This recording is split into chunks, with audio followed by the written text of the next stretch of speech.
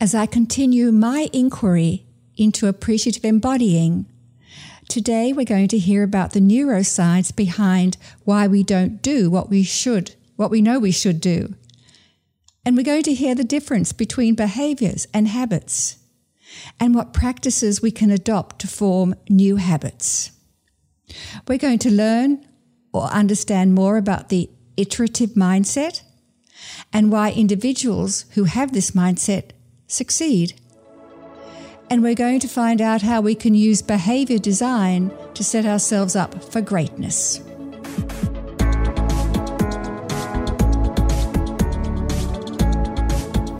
Hello, I want to welcome you to this show, Positivity Strategist. If you're joining us for the first time, a really big warm welcome. And to all you lovely people who have been supporting Positivity Strategist for almost 5 years, it's always my pleasure to be able to connect with you. So my name's Robin Stratton Burkessel, and this is episode 120. Welcome, and please enjoy this lovely conversation. I'm excited to introduce Kyra Bobinet. Kyra, welcome to Positivity Strategist. Thank you, Robin. It's wonderful to be here. A few words to provide a context for Kyra. She's an innovator entrepreneur at her core. She started doing entrepreneurial things in grade school, like designing and selling custom buttons, and continued to demonstrate her innovative entrepreneurial strengths, designing for herself amazing experiences and opportunities. For example, she ran a nonprofit that dramatically reduced incarcerated youth recidivism. She pioneered a proven stress-reducing mindfulness program for a very large health insurance provider. And she developed a patented clinical algorithm. These are just some examples. And then in 2013, Kyra founded and continues to run the disruptive wellness tech startup, which is called Engaged In. For her achievements and accomplishments, Kyra received the Harvard T.H. Chan Innovator Award, which is the highest honor presented to an alumna of the Harvard Public Health Program. Kyra, congratulations on all those accomplishments to date. Thank you, Robin. And I'd like to start at a personal level. I like to ask my guests to share a story. I mean, you know, the world revolves on stories, right? Yes. And the story that you choose to share, and this is just an impromptu invitation to you, is anything that you care to share about something or some person or some event in your background that influenced you to be who you are and to do the work that you do. Yeah, so the one that comes to mind that I think was very setting for where I find myself today was when I was a first-year medical student. I was, very, very successful by worldly terms. I was at a top medical school in the United States. I was the president of my class. I had received the Dean's Prize for Cancer Research. I was doing research with, cancer progression models in the lab, and really had everything from the outside, had everything going for me. And really nothing seemed wrong, but there was this kind of nagging feeling of having departed from something very important inside, and I was kind of just living very much outside and in my head and that kind of thing. So you talk about embodiment in terms of appreciative embodiment. I was not appreciating anything, and I was not embodying anything that was true for me. And I didn't know this though, because I was young and kind of disconnected from myself. And it turns out that one night I had written a poem that really wrote back to me. And I started this sort of, inquiry into what my path was, what my truth was.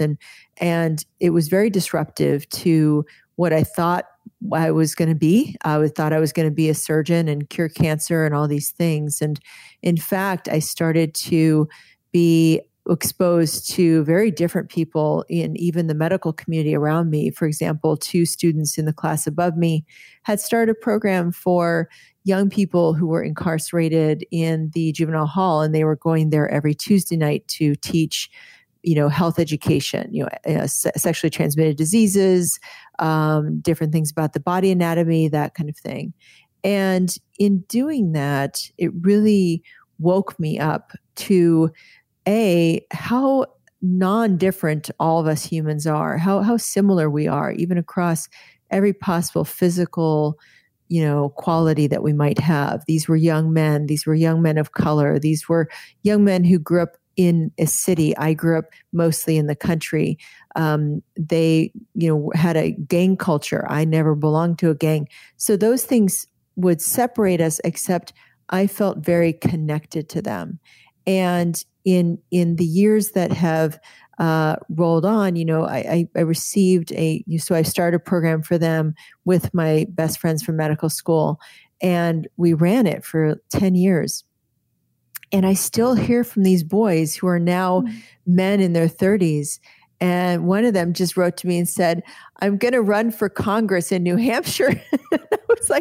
I was like, whoa, wow, I didn't know you'd gone to there. And another one is running a glass studio in Seattle that's very successful. And so it was this kind of awakening to serving others in a way around behavior change that really woke me up.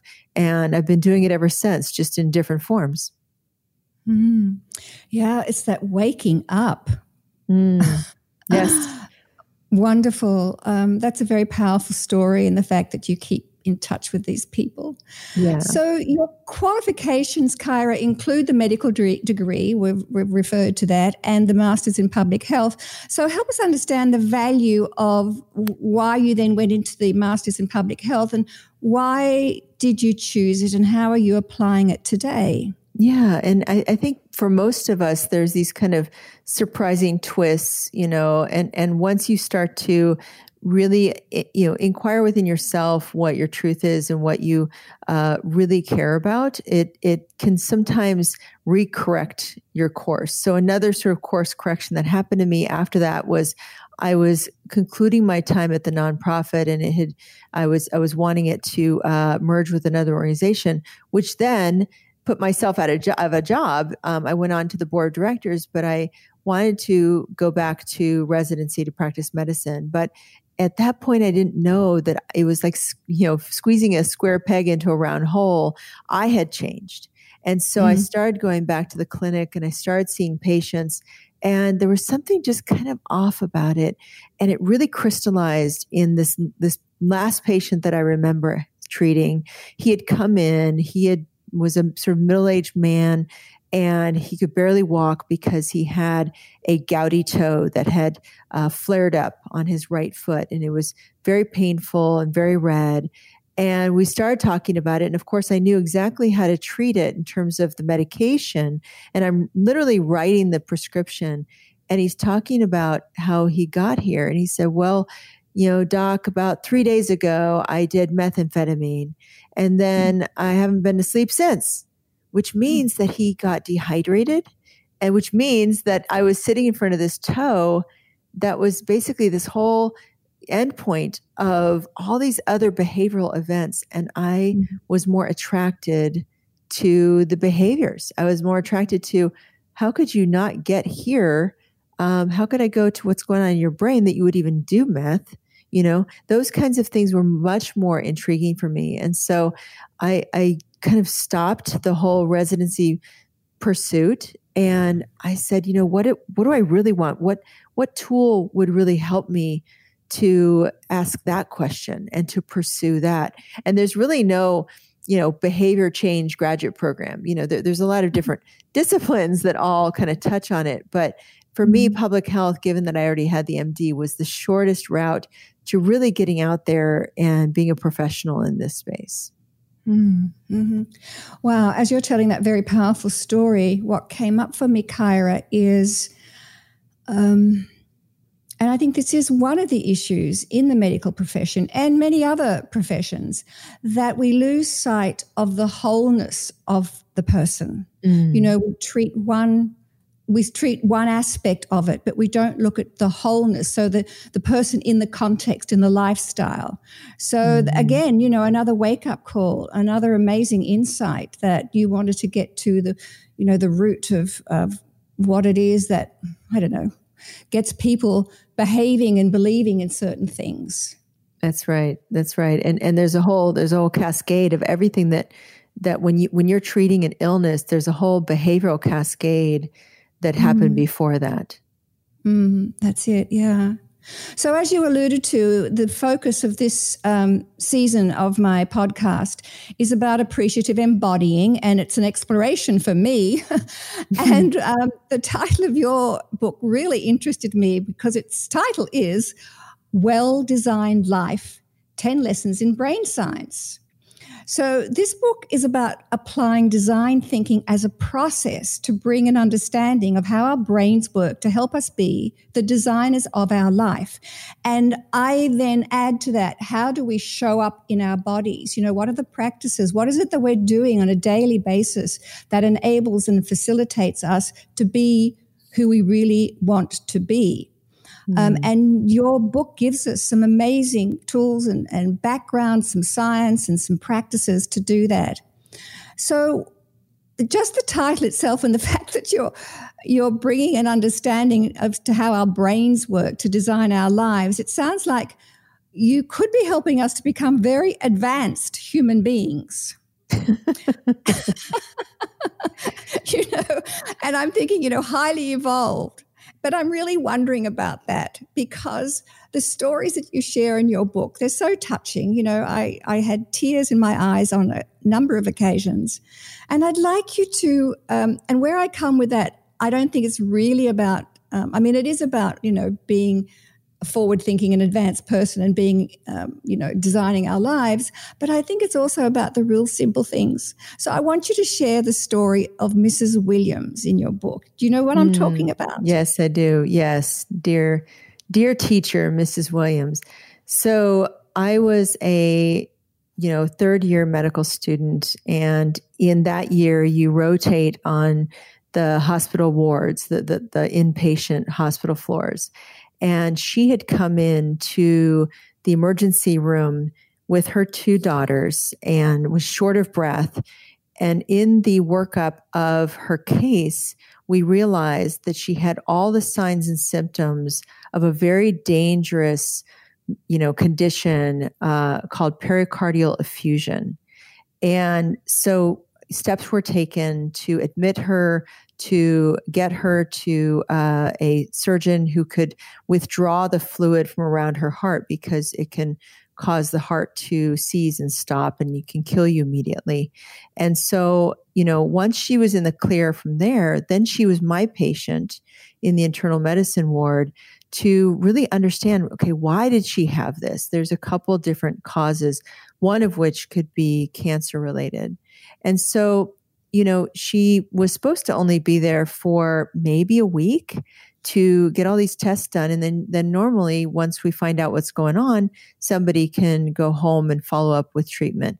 Unfortunately for her, she had a number of errors that the hospital would make. The fluid that was taken from her heart from her heart was lost by the lab. The bone marrow that was taken was left out overnight, so it was no longer good.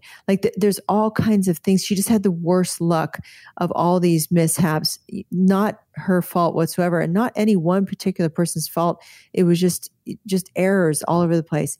And understandably, she and her daughters got so angry and so livid. They were pretty tough as nails people anyway. You could see that they were bonded. This was a single mom who was a warrior, who had survived everything, survived her husband leaving. These daughters had been abandoned by their dad. And the three of them just kind of held together in this triad of female power.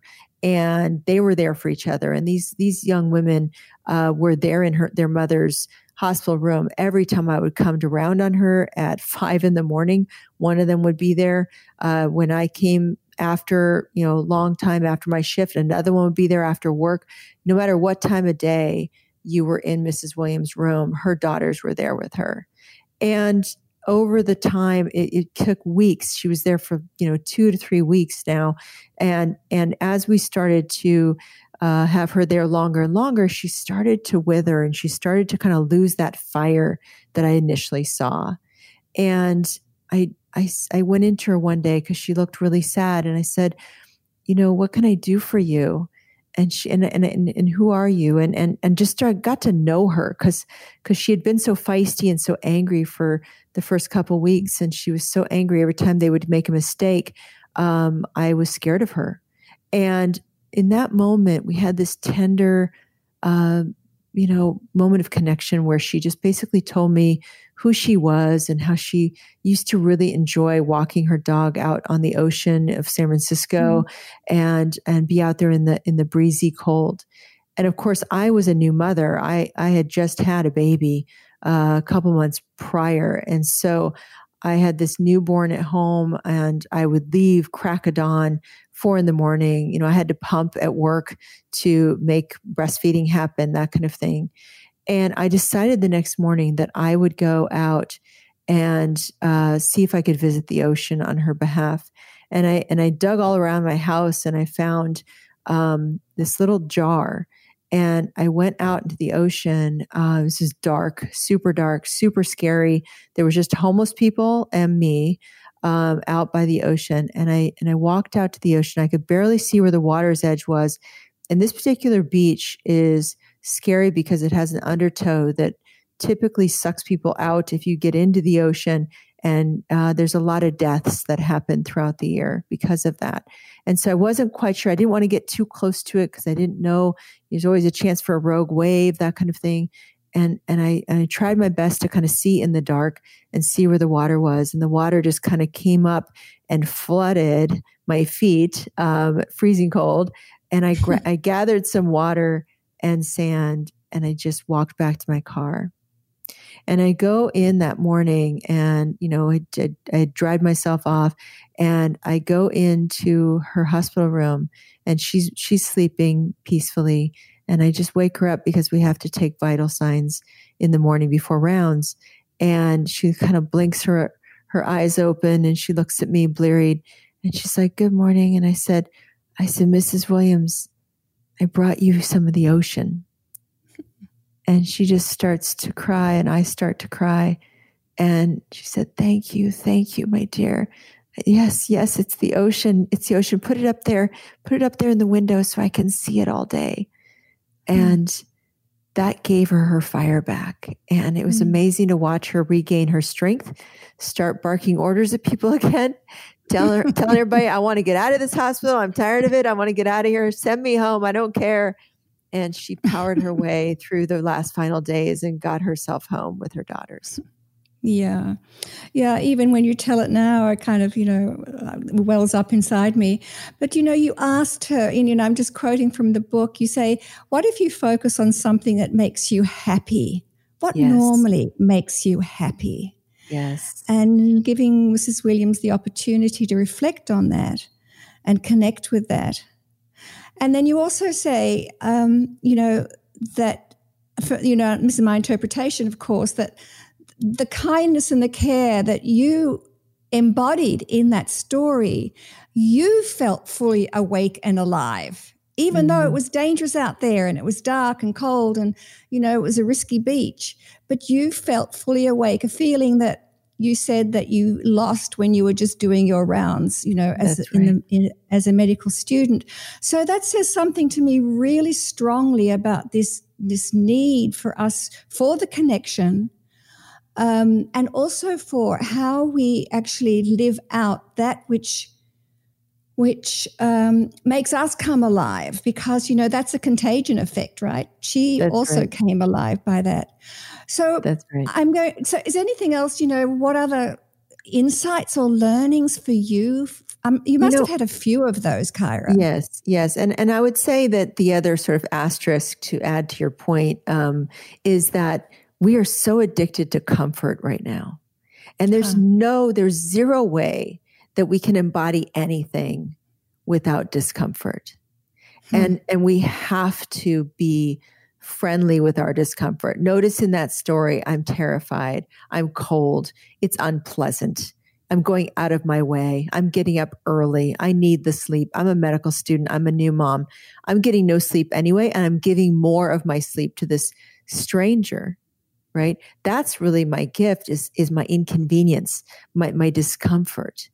And she's suffering and she's going through totally, she's been healthy her whole life as a horse. She's been strong her whole life. And here she is facing her vulnerability and her weakness and her foreignness in being in this weird environment. And it just kind of institutionalizing her, And so we have to really look for our edge of discomfort and go there and really invite that a little bit to even embody, to wake our bodies up, to wake our minds up, to do something different.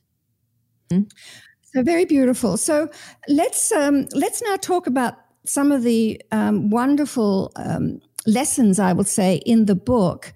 And you focus a lot, you say that self-image rules us.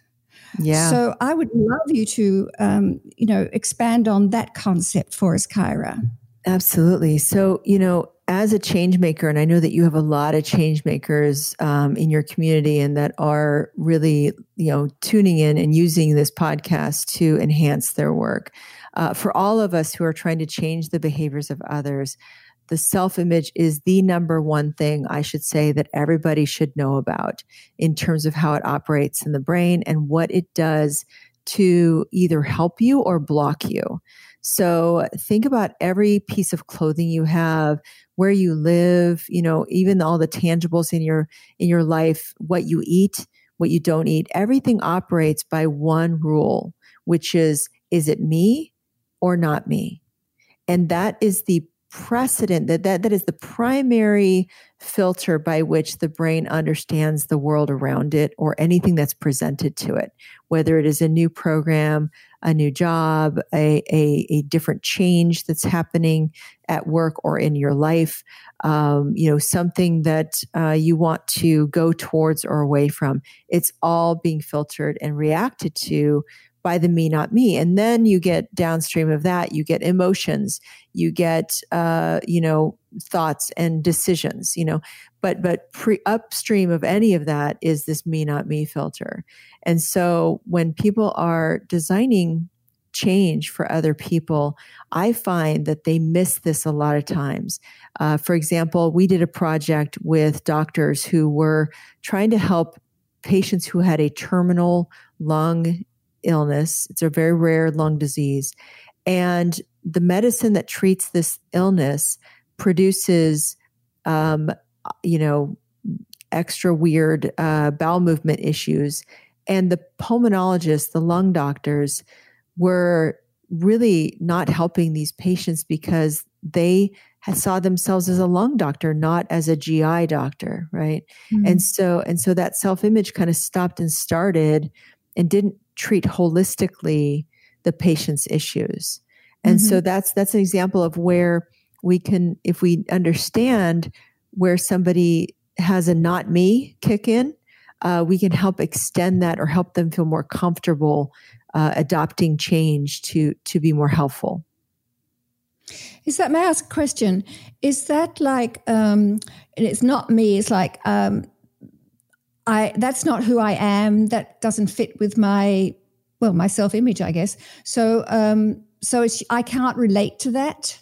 And therefore the chances of trying to help somebody change, if it's not fitting with their own self-image, is just not going to work.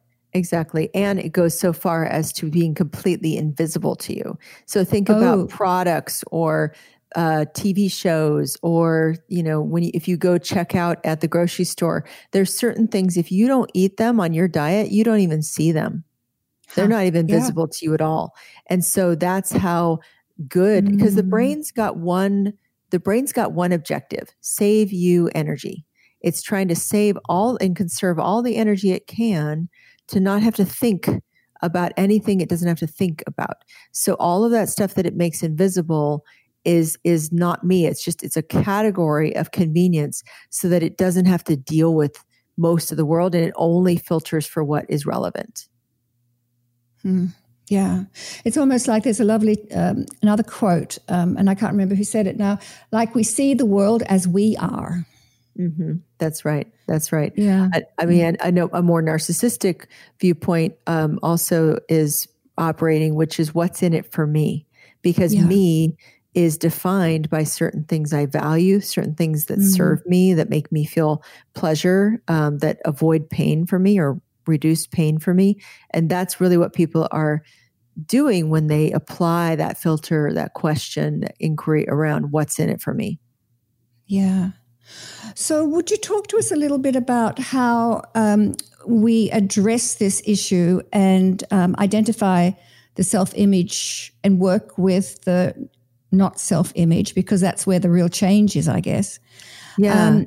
And you say that the self-image is the real client and our slow brain is the designer. Yeah. So, fast brain, slow brain is a shortcut on Daniel Kahneman's work on thinking fast and slow. It's in behavioral psychology, there's system 1, which is, your sort of autopilot and you're jumping to conclusions, all the shortcuts that are called heuristics and biases in your brain so that your brain achieves its number one goal of saving energy.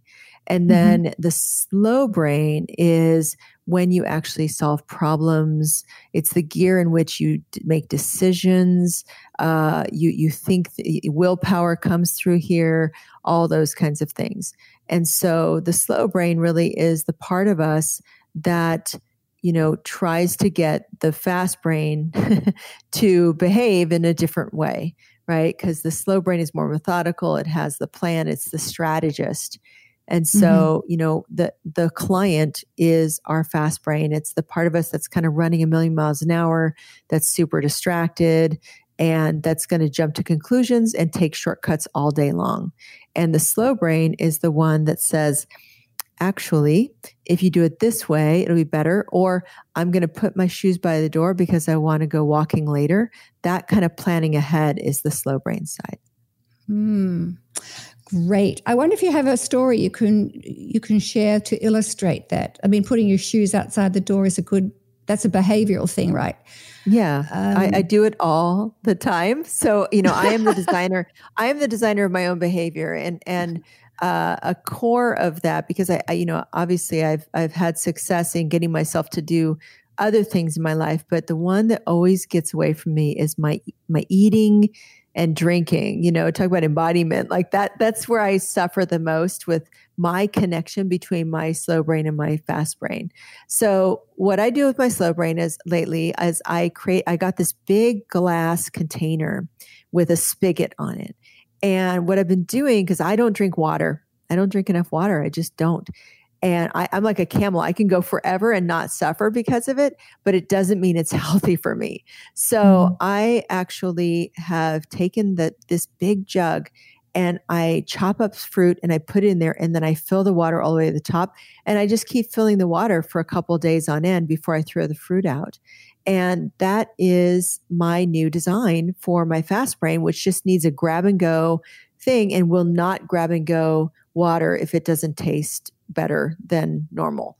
I have a sweet tooth. So having that fruit essence in there really is driving me to drink more water than I ever have before. So that's just one example, but I do it all the time. And so does my whole company. We actually have a habit formation app based on brain science. And this is one category within that app because we've done all the neuroscience on it, and we've figured out like what works for fast brain, slow brain of eating. That's really cool. So I would like to talk about, you're touching in on here on our motivations to do things too. So you have a chapter in the book called Finally, the Truth About Motivation. You have this grid and you talk about, stable motivation, unstable motivation. And you also talk about, what's the other one that goes with that? Strong emotion and weak emotion. Thank you. Thank you, Kyra. So help us understand how you work with that to help people understand their motivations and their emotions. Yeah, absolutely. So this motivation is such a garbage term in psychology and neuroscience because it has so many different ways that it operates in the brain. And so that chapter was gnarly. I had to close myself in a cabin for a week to really sort through the science to describe it in a way that could become a useful tool for people, because my audience are people who change other people's behaviors. And so I wanted to give them a tool that could be an easy framework for them to really organize what it is that they're trying to do. And this is one of the most popular chapters of the book for that reason, because people really love the clarity that comes from it. So basically, you have a 2x2 and you have stable motivation, unstable motivation, strong emotion, and weak emotion. And the basic premise is that we need to know that our motivation is either always on or not, and our emotion is either strong or weak, but cannot stay strong for very long because we tucker out. It's part of the slow brain, and we can't feel fear for very long before our brain will be like, all right, I'm tuckered out. I'm desensitized to that. So what we do is we organize behaviors into these 4 quadrants, if you will, and each quadrant is more potent and powerful than the next, and it will dominate the one below it. So for example, quadrant 4, which is weak emotion and unstable motivation, are things like, I think I'll set a goal, or I think I will set an aspiration, think of New Year's resolutions. So those kinds of things, they get completely dominated by our life habits, which is a quadrant 2. Anything that is on autopilot that is going to happen as a default is going to roll right over our good intentions, right? And the only way to make those competitive is to turn them into habits. And so how we got to creating a habit formation software, or even getting into habits, was we followed the science. The science says that anything that you want to do daily or weekly has to be practiced until it is a habit.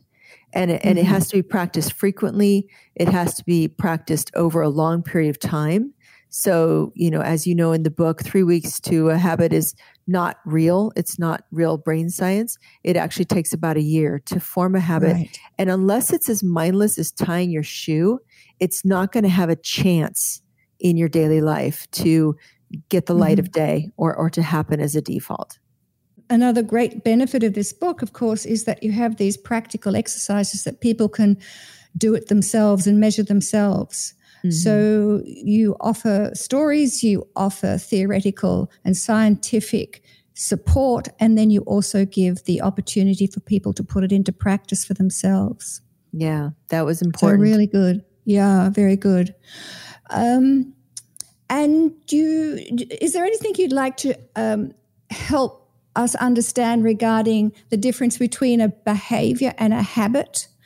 Yeah, absolutely. So a behavior is in the brain an event. It requires attention. It requires consciousness. It requires a trigger to make it happen. So think about somebody texts you a message and you text back. That's a behavior because it's event-based. Whereas a habit, like brushing your teeth for most of us, is something that you just do. You just do it on a regular basis. You don't even think about it. Or taking vitamins for some people.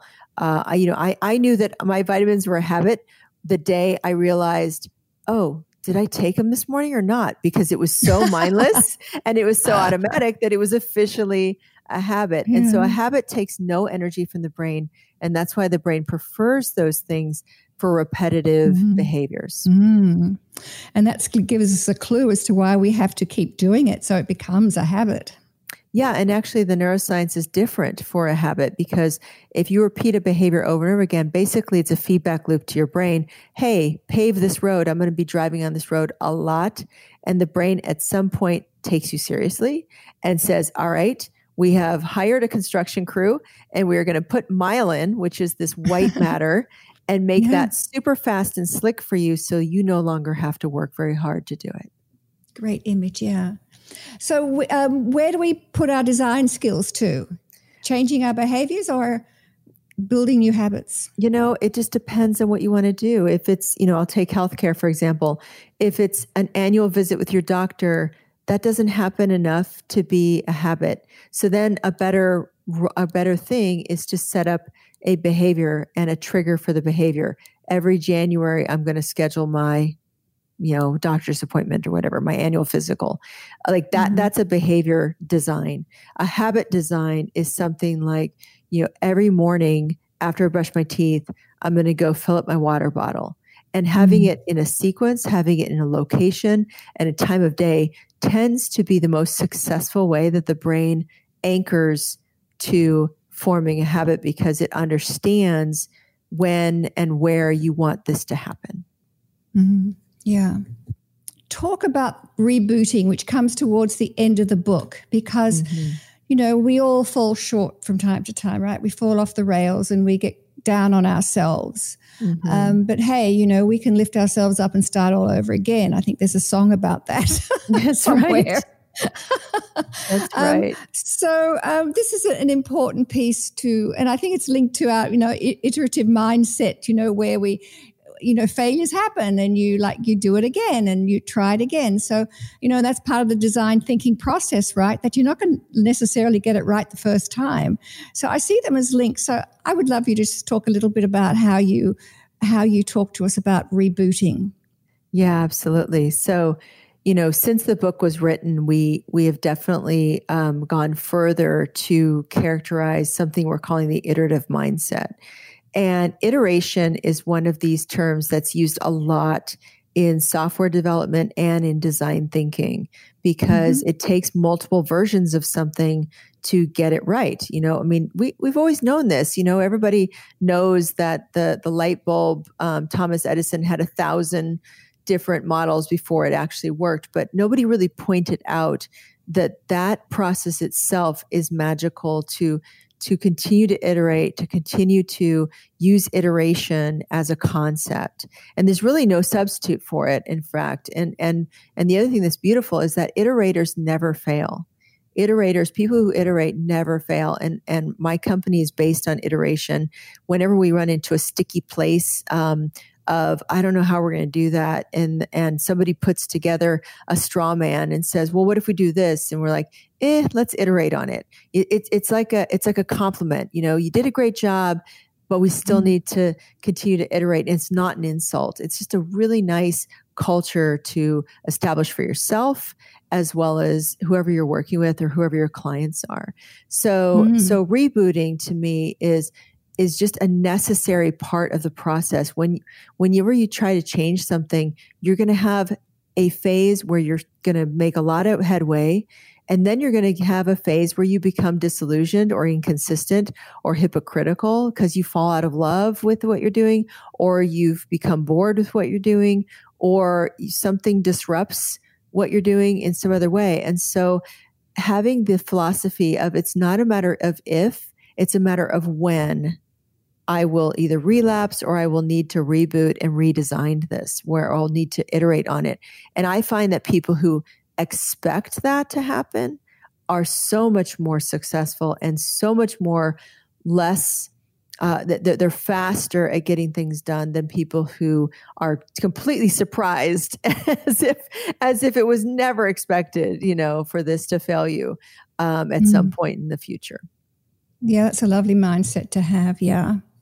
And so there are three things with rebooting. You say, you have the mindset that you're not bad if this if something doesn't turn out the first way that you wanted, or the second or the third or the fourth, how many iterations you might need. And you're not alone, and there is a way out. I think they're really three nice kind of prompts to have. That's right. And if you're designing for another person or even yourself, it's really important to have those three as your rubric, your checklist. Have I satisfied those three things? Because you're not going to get any forward movement or re-engagement unless you fulfill those 3 needs. Yeah. And so I would like to ask you a closing question about how we might embody self-compassion. And before you respond to that, where might they go to find out more? So engagedin.com is probably the main place I would send everyone, because that's the central hub for learning more about these tools, whatever is coming out of my camp and my company's camp.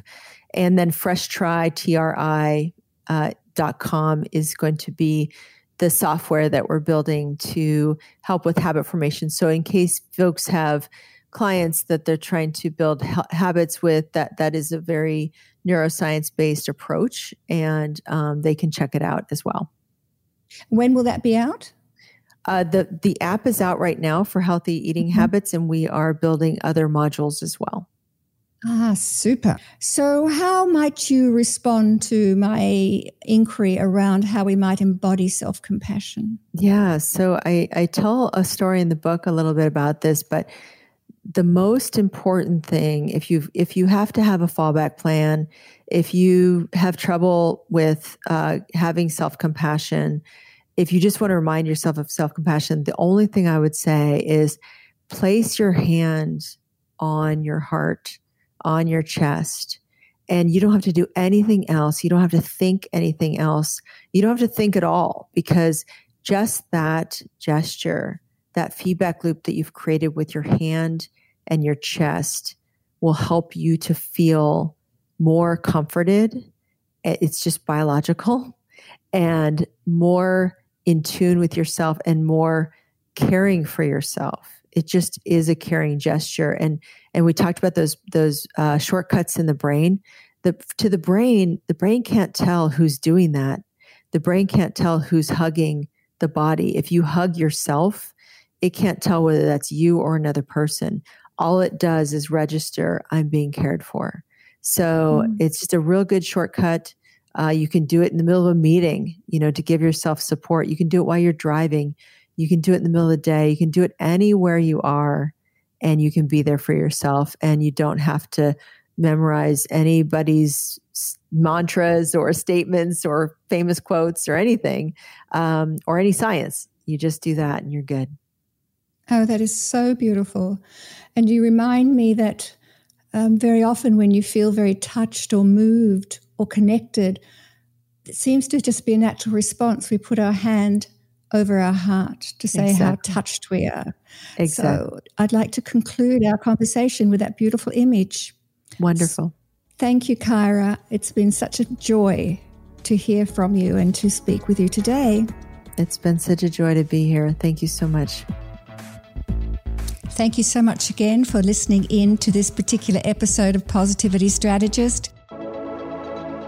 And you can find the show notes on this episode on positivitystrategist.com/PS120.